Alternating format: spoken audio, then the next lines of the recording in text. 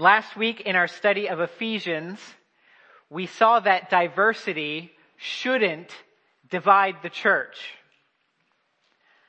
But sadly, I'm sure we all know that sometimes it does.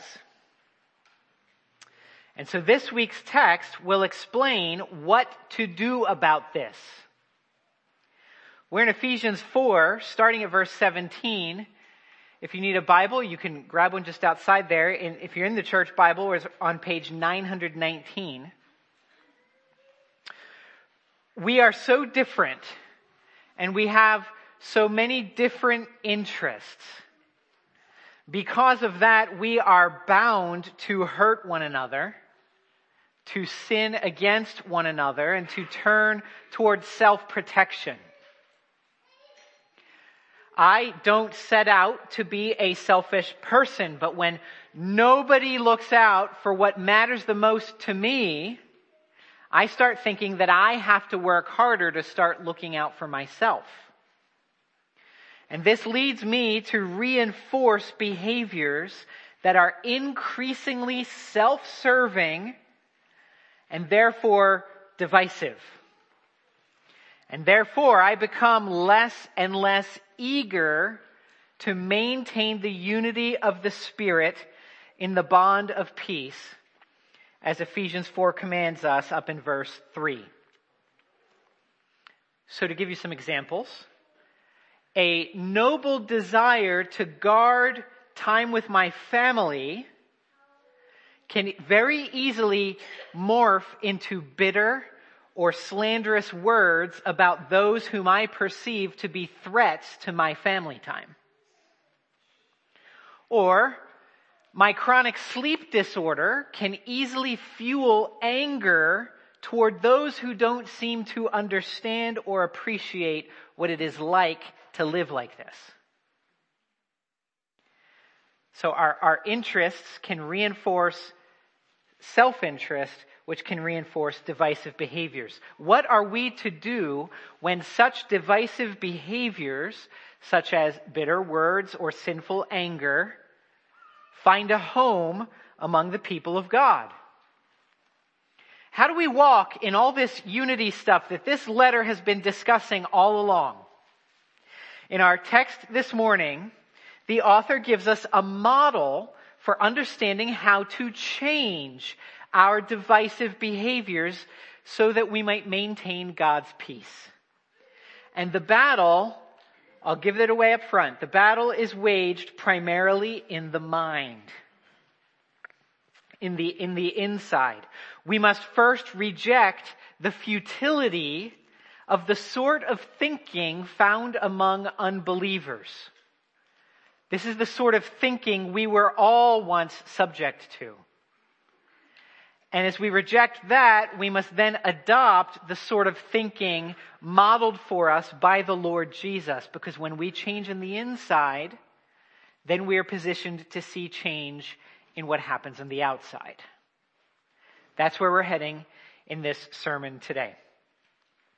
The essence of the model presented here is, point number 1 in your outline, to move beyond futility in your thinking. So the author here first talks about what not to do, and then he contrasts it with what we ought to do.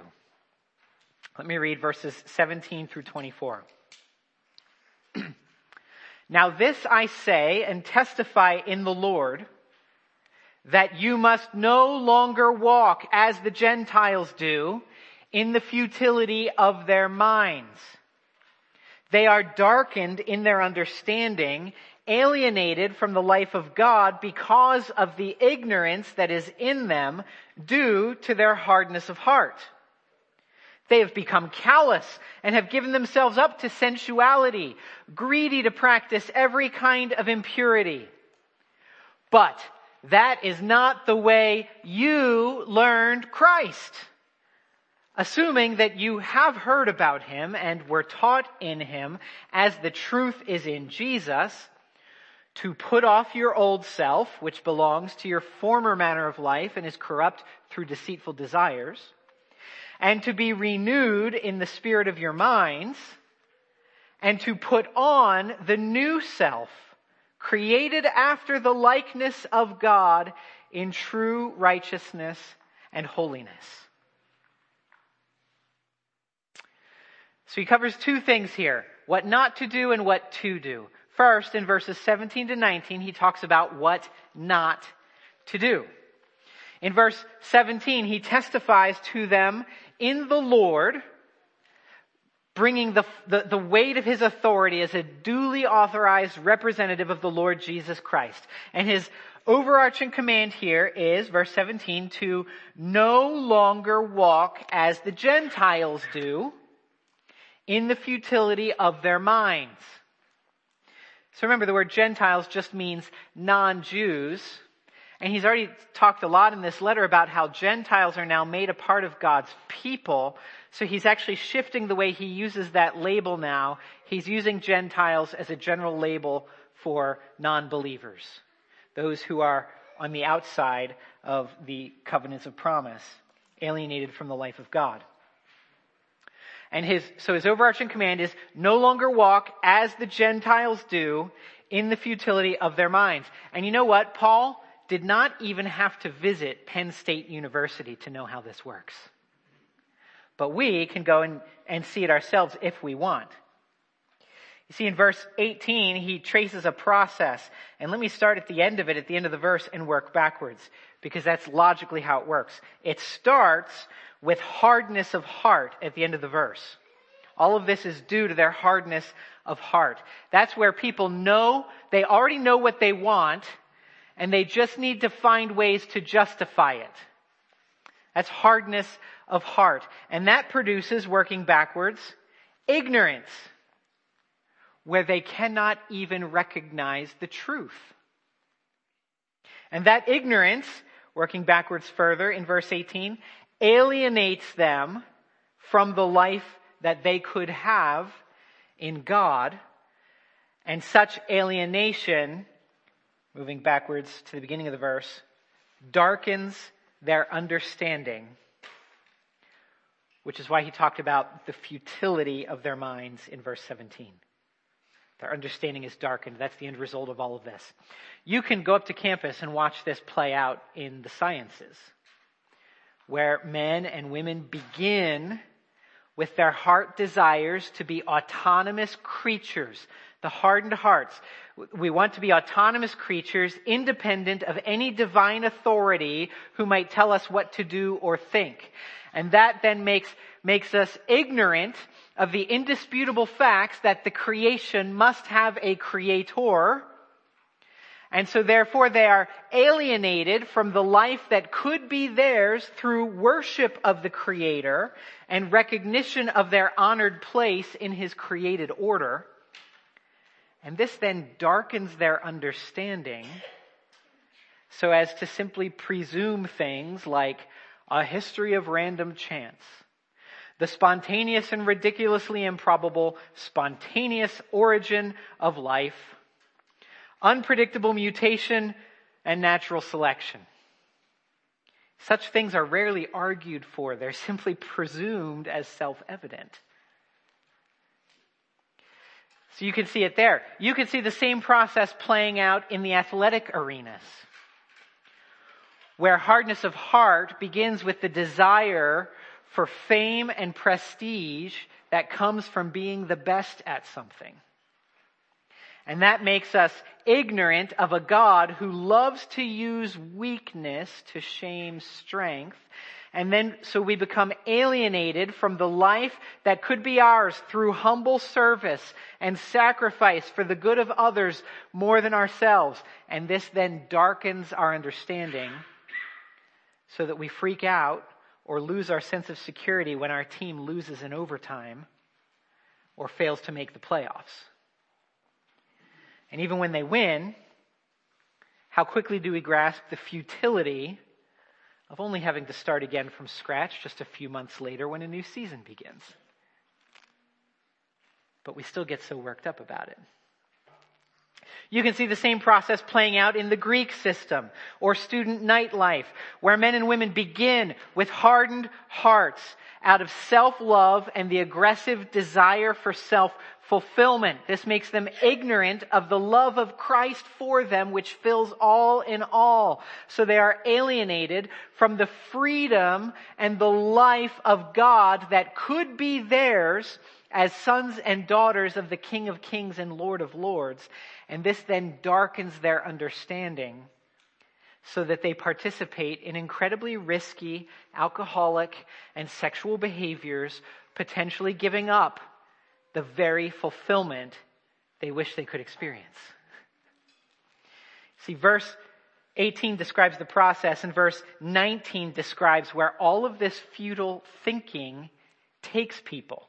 They become callous because you've shut your heart off from that which is truly life.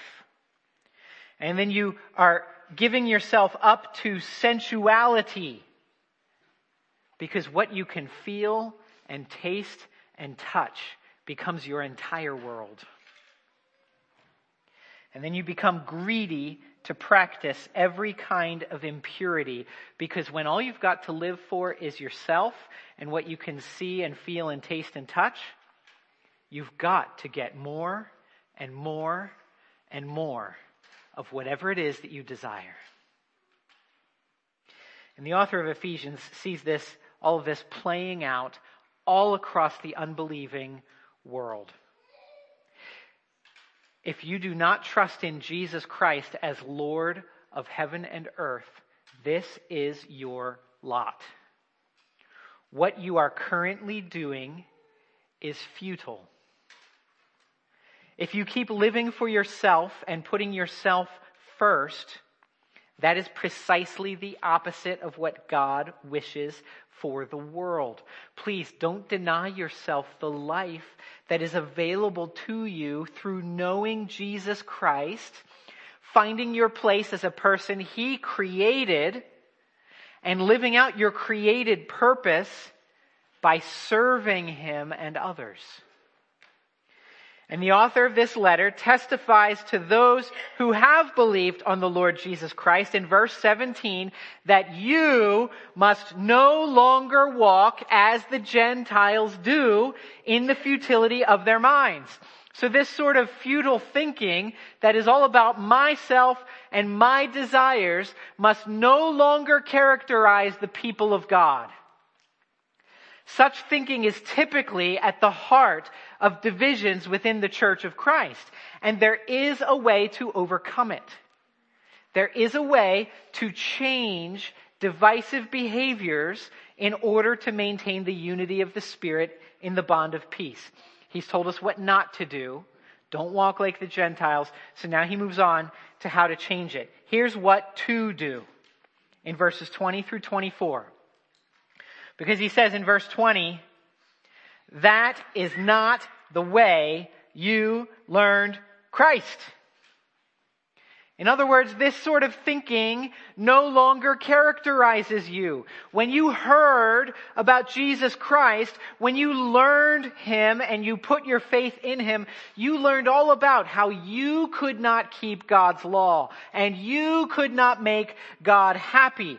And you needed help from outside yourself in order to find forgiveness and reconciliation and salvation. And Jesus Christ provided that for you.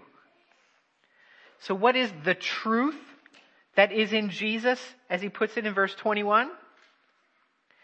He breaks it down into 3 steps, marked by 3 infinitive verbs in verses 22 through 24. They're verbs that start with the little word to. Verse 22, to put off your old self. Verse 23, to be renewed in the spirit of your minds. And verse 24, to put on the new self. This is the essence of what it is he wants us to do. Put off your old self, renew your mind, put on your new self. And I think the first and third steps are probably the most common sense steps of the batch. People often want to stop doing bad things and start doing good things. This is why the self-help genre of books, lectures, and videos is so widespread and lucrative these days. People want to acquire better habits. They want to find 30 days to the new you. But what's easy to miss, so easy to miss, is that crucial second step. To be renewed in the spirit of your mind. In fact, that's the tactic to replace the futility of the Gentile mind. Up in verse 17. This renewal of the mind is what fosters eagerness to maintain unity, which he commanded up in verse 3. This is what the author's been trying to do from the beginning of the letter until now. He's been teaching us how to think about God himself in unity with himself. How to think about our relationship with God in unity with him. And he's taught us how to think about the unity of the church. This is what Paul himself has said he is trying to bring to light for us after having received knowledge of the mystery of God's grace in chapter 3. So here is the model for change. Number 1, stop doing what you are doing. Put off the old self. Turn away from your former manner of life. Set aside your selfish and deceitful desires. Stop doing what you are doing. Number 2, get a new way of thinking. Get a new way of thinking. Turn aside from the futility of thinking like an unbeliever and get a new way of thinking about God, yourself, his people, and his call to unity. A new way of thinking that will actually motivate and equip you to do the right thing. So that then, number 3, you can do something different. Do something different. In fact, you can do what God created you to do. He said you're created after the likeness of God in true righteousness and holiness. So when you do righteousness and holiness, that will make you like God. You will be like him. You can look to the Lord Jesus, see what he does, and then be like that. I hope this makes sense so far. Stop doing what you're doing, get a new way of thinking, and do something different. It's pretty straightforward. I hope that shouldn't be too controversial. But what does it look like to do this in real life? Diversity shouldn't divide the church, but sometimes it does. So what can we actually do about it? How do we stop doing what we're doing, change our thinking, and be like Jesus? How do we practice this model in specific areas when we wish to crucify specific divisive behaviors? The author spends the next paragraph giving us 4 case studies and then a concluding summary.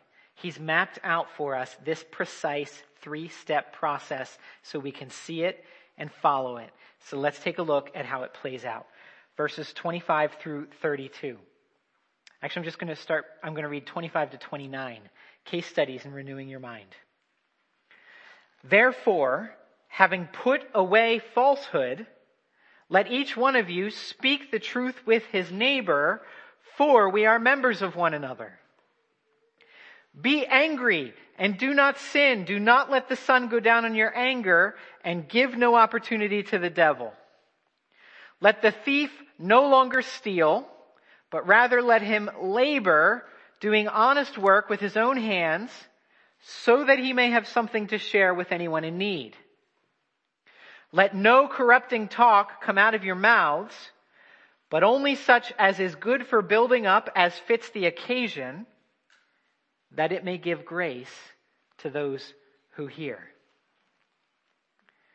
The author here shows us how his model works by presenting 4 case studies, which will be followed by a concluding summary we'll get to at the end. And if I had thought a little further ahead, I might have given you a table rather than an outline in the bulletin here. Just an empty table with the 3 steps across the top and the 4 case studies down the left side. So you could just fill in the boxes for how this plays out, because Paul is that clear in this paragraph. He's going to show us how the 3-step process works out in each of these 4 examples. First is the example of lies. Verse 25. This is that of a liar and an untrustworthy person. Lies are devastating to the unity of the church because when people tell lies, they lose the trust they might have with one another. The problem with lies is not only about the falsehood itself, though that is a problem and that violates the glory of God, but the problem in the church is with the broken relationships and mistrust caused by the lies. Lies are a divisive behavior. Lying is not only a sin against God, it's also a sin against the people of God. So remember the 3 parts of the model. There's an old Gentile-like behavior to put off. There is a new God-like behavior to put on. But the thing that makes it possible to put on that new behavior is a change in thinking. So that one's thinking is no longer selfish or futile. So look at the pieces here in verse 25. What is the liar supposed to put off? Easy. He says it straight out. Put away falsehood. Okay? Stop doing what you're doing. Stop telling lies. And what is the liar supposed to put on? Again, that's easy. Let each one of you speak the truth with his neighbor. So here's what we're to do instead. Here's the different thing. Just tell the truth. But what is the change that must happen in the liar's thinking to make it possible? You see, it's not simply enough to grit your teeth and commit yourself to speaking things that are true. Something needs to be renewed in your mind to make you want to speak the truth. Do you see it at the end of the verse? For we are members of one another. You see, the liar thinks of himself or herself as the only person that matters. I must hide this thing from you because you might take it away from me. I must lead you into thinking of me a certain way even when I know it's not true, because my dignity, my self-worth, my independence, and my desires are at stake. And so when any of those things are threatened, those things that I think about and value in the futility of my mind and my darkened understanding, when any of that is threatened, that which pours out of my hard heart, my darkened understanding, is lies, lies, and more lies. Lies become my food and my drink. Lies are so easy to tell because actually I've already persuaded myself that the lie is the truth. I'm really not that bad of a person. I'm a pretty great and important person. And I want to make sure you know it too. Therefore, I keep lying to get you to see me as I have chosen to see myself. But it is all about me. Me, me, me. That's right. But if I thought of the people in the church, that's wrong. Sorry, that's wrong. That's right, what I'm trying to say. If I thought of the people in the church as being members of Christ's body, which makes us members of one another, then lying is no longer an option. If I trick and deceive you into believing something that isn't true, I'm harming myself. I'm harming my own body. Because we're members of one another. And why would I do that? If I consider you and me as members of one another, then the truth will become more important than my feelings and my self-respect. So friends, please put away falsehood and put on the speaking of truth to your neighbor. Do this by changing your thinking so that you might recognize that we are all members of one another. Then you'll be more eager to maintain the unity of the Spirit in the bond of peace. And when someone asks you how you're doing today, you won't have to lie to them with a quick, "Fine, how are you?" And when someone asks you, if you know how the lamp got broken, you can take responsibility and just tell the truth. I'll move more quickly through the other case studies. I wanted to draw that out so you could see what Paul's doing here. And you can take time with one another to cover more detail if you want to draw this out. But let me move on to letter B, sinful anger. Verses 26 and 27. Notice that the text here does not tell us to not ever be angry. There is a time and a place for anger, particularly when righteousness and justice have been abandoned. We ought to be angry at genocide. We ought to be angry at the systematic murder of the unborn. We ought to be angry at the disfavored or prejudiced treatment of different kinds of people. Anyone who is not angered by such things has not spent enough time with the Lord for his anger to rub off at you. The text does not say put off anger. No, what is it we must put off in verse 26? Be angry and do not sin. Do not let the sun go down on your anger. In other words, I think he's saying put off sinful anger. Do not sin in your anger, and don't let your anger just simmer without doing something to realistically deal with it. What must we put on? The command in verse 26, be angry. Don't just put on an indifferent attitude toward the world and its injustices. Instead, put on a righteous indignation toward sin, suffering, misery, and death. Now, what change in thinking must take place to make this possible? What's that second step in the process? I think it's in verse 27. Give no opportunity to the devil. You see, the futility of an unbeliever's thinking goes like this. It doesn't matter who or what I'm angry at, nor when I am angry. If someone doesn't like it, they can just leave me alone, and they'd better not get in my way. But that is not acceptable to a believer in Jesus Christ. The renewed thinking after the likeness of God in righteousness and holiness goes like this. If I'm not careful, my anger will give the devil an opportunity to divide the unity in our church.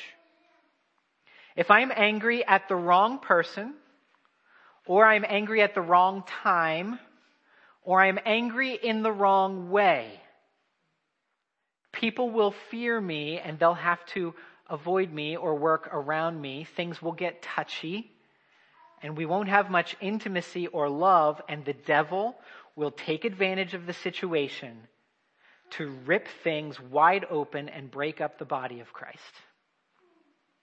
So the second case study shows us how to change behaviors of sinful anger. The third case study is that of theft in verse 28.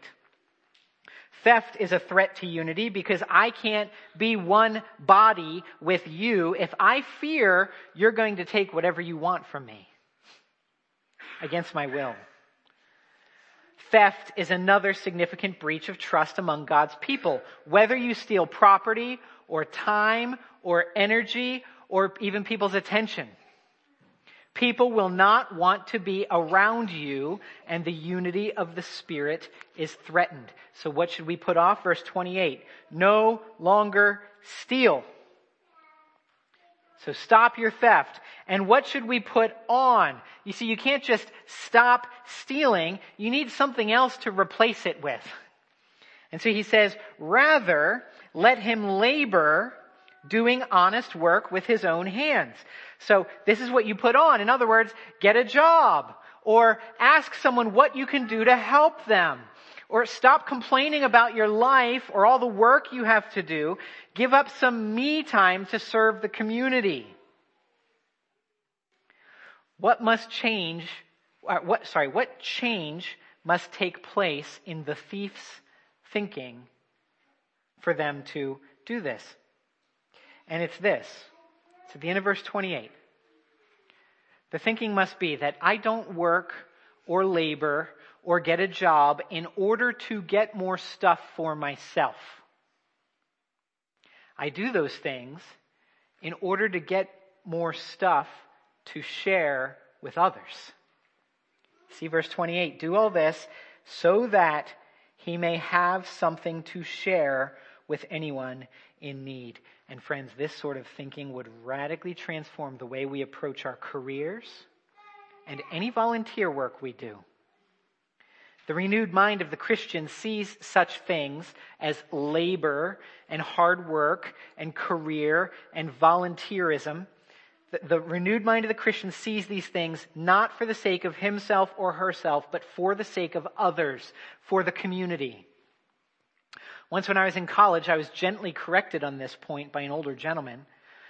A child asked me once why I had a summer job. Why do you go to work at your job? And my answer to this child was, in order to make money.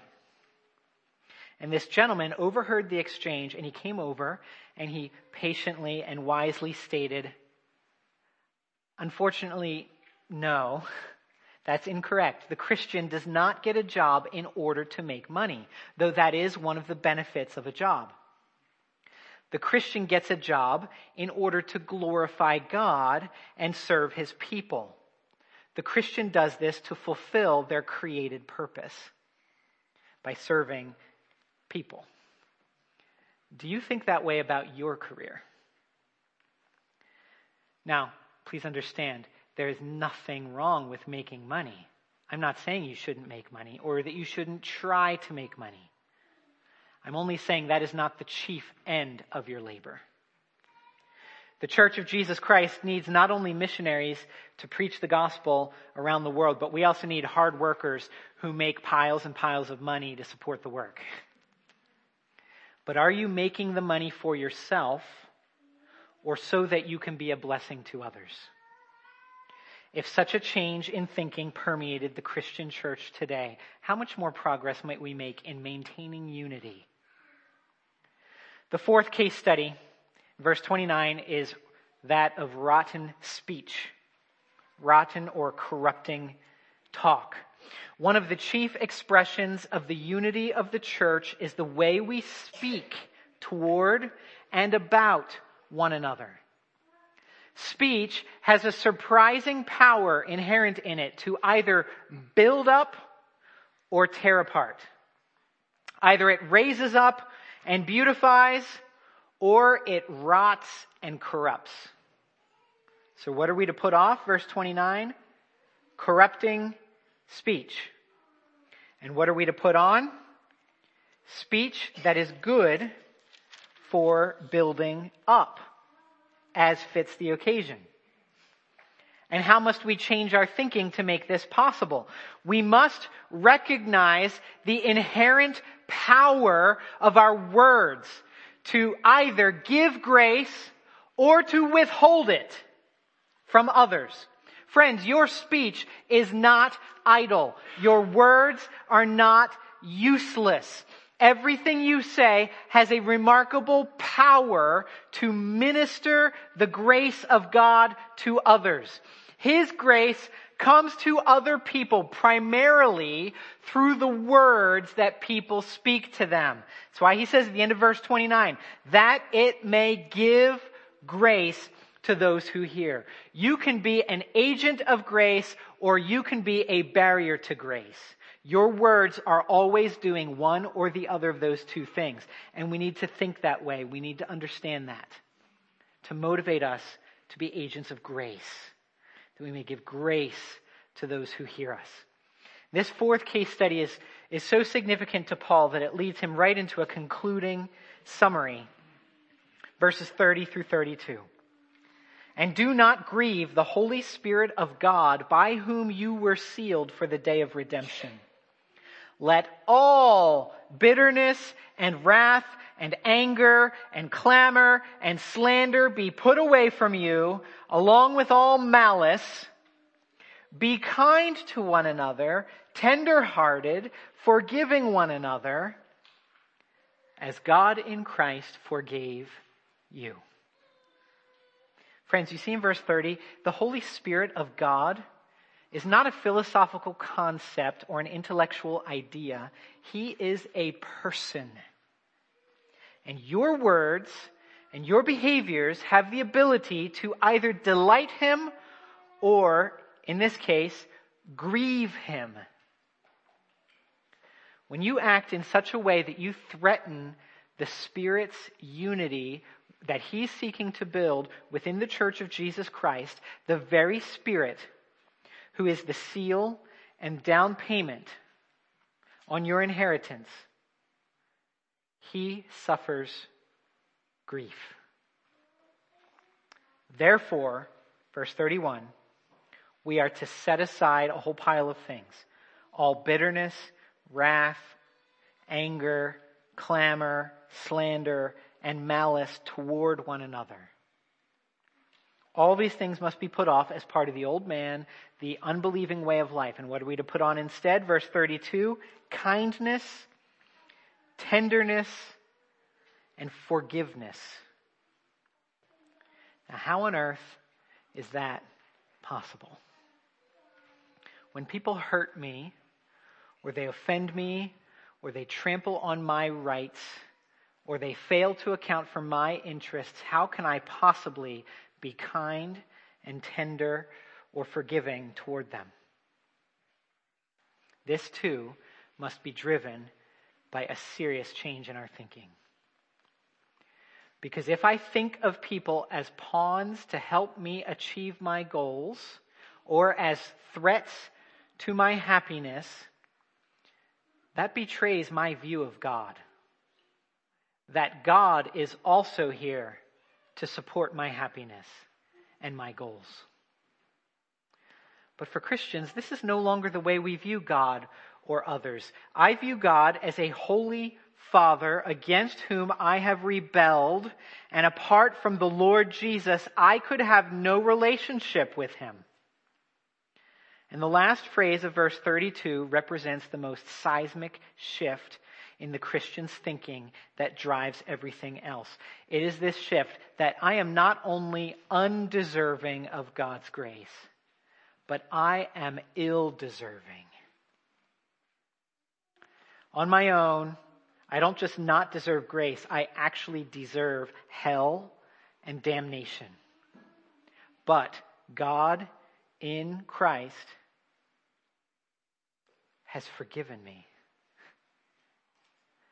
And if he has done that for me, I can do no less for those who have sinned against me. The eternal debt I owe to God has been forgiven. Therefore, I must forgive the fewer and the smaller debts that might be owed to me. Here then is how we begin to put into practice all this teaching on unity we've received in this letter of Ephesians. To walk in unity, your behavior must change through a change of mind. Don't maintain futility in your thinking like unbelievers do. Instead, have the mind of Christ. See yourself first and foremost as a person who has been forgiven. Then you can walk in unity with other forgiven sinners as well by putting off the old man, renewing your mind, and putting on the new man that Jesus is making us all into. Let's pray. Our Father in heaven, thank you for forgiving us in Christ, that we might extend this same forgiveness to others. Though their debts are real, though the hurt really hurts, though the pain is there, Lord, help us to walk in unity. Help us not to think like unbelievers, but help us to think like you think, like you have called us to think. Shape us after your image in righteousness and holiness, that we might change our divisive behaviors. We pray these things in Jesus' name. Amen.